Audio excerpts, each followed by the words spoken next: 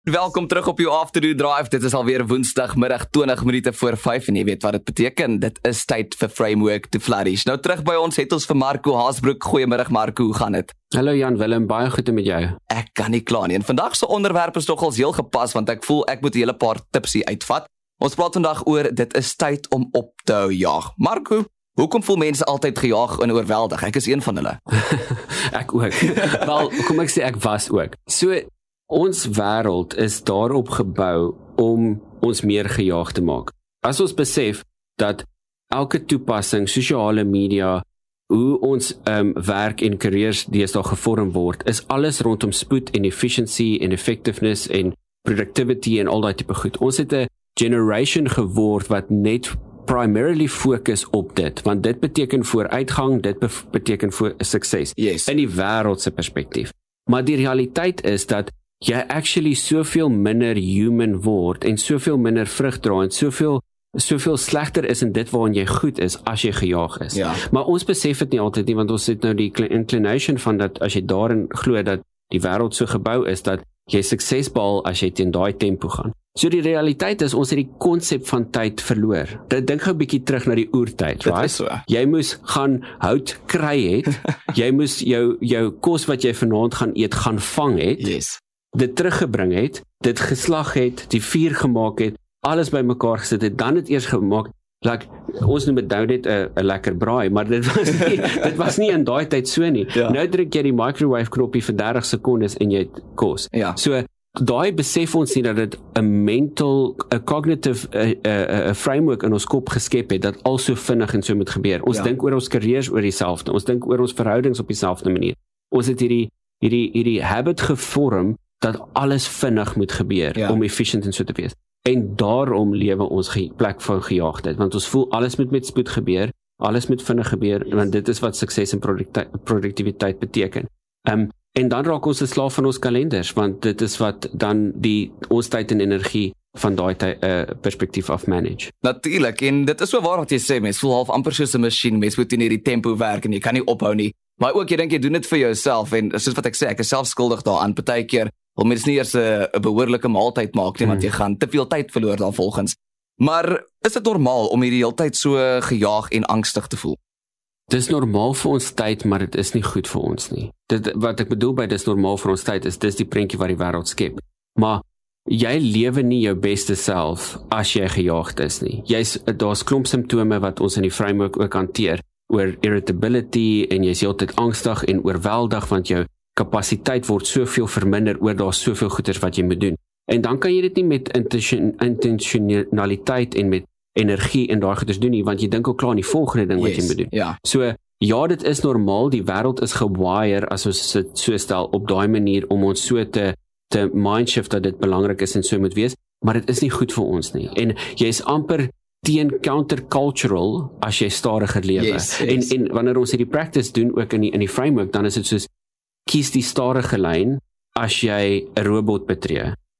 Challenge yourself om nie die vinnigste lyn, nie 'n flikker aan te sit en na die vinnigste lyn te gaan nie. Vat die stadigste lyn. As jy moet kos maak, doen iets wat langer vat. Moenie die microwave gebruik nie. Ja. As jy die ketel moet kook, doen dit eerder op gas, maar sulke klein goeders net om jou mind te reframe dat dit nie die heeltyd daai vinnigste loop tot die completion ding het nie. En hoekom is dit belangrik om rustiger en meer intentioneel te lewe dan? Dit buiten van die feit dat dit jou net 'n beter mens maak, dit laat soveel van dit wat binne in jou is beter uitkom.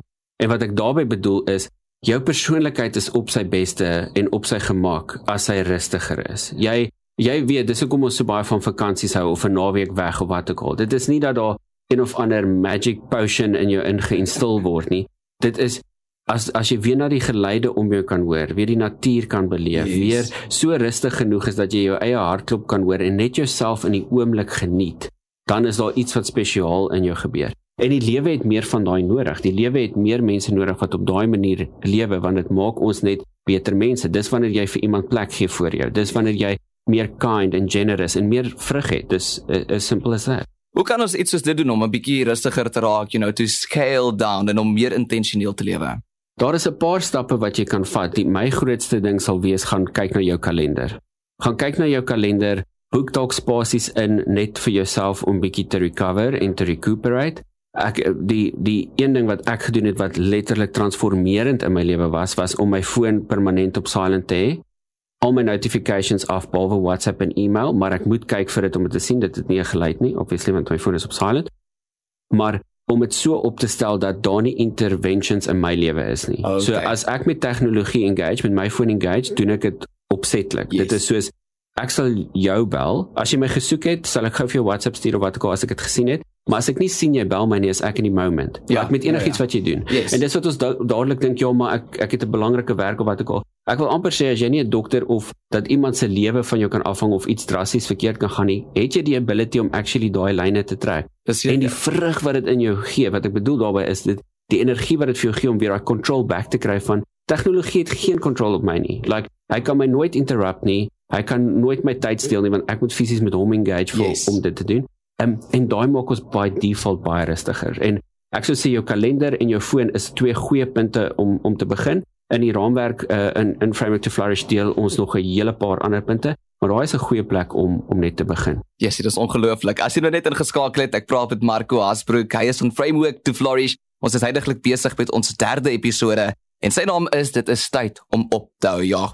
Marco, die laaste vraag wat ek vandag vir jou hierso het is, wat doen ek as my werk of my leefstyl my hinder om so te lewe, meer intentioneel, meer rustiger? Verander dit, punt. So maklik is dit.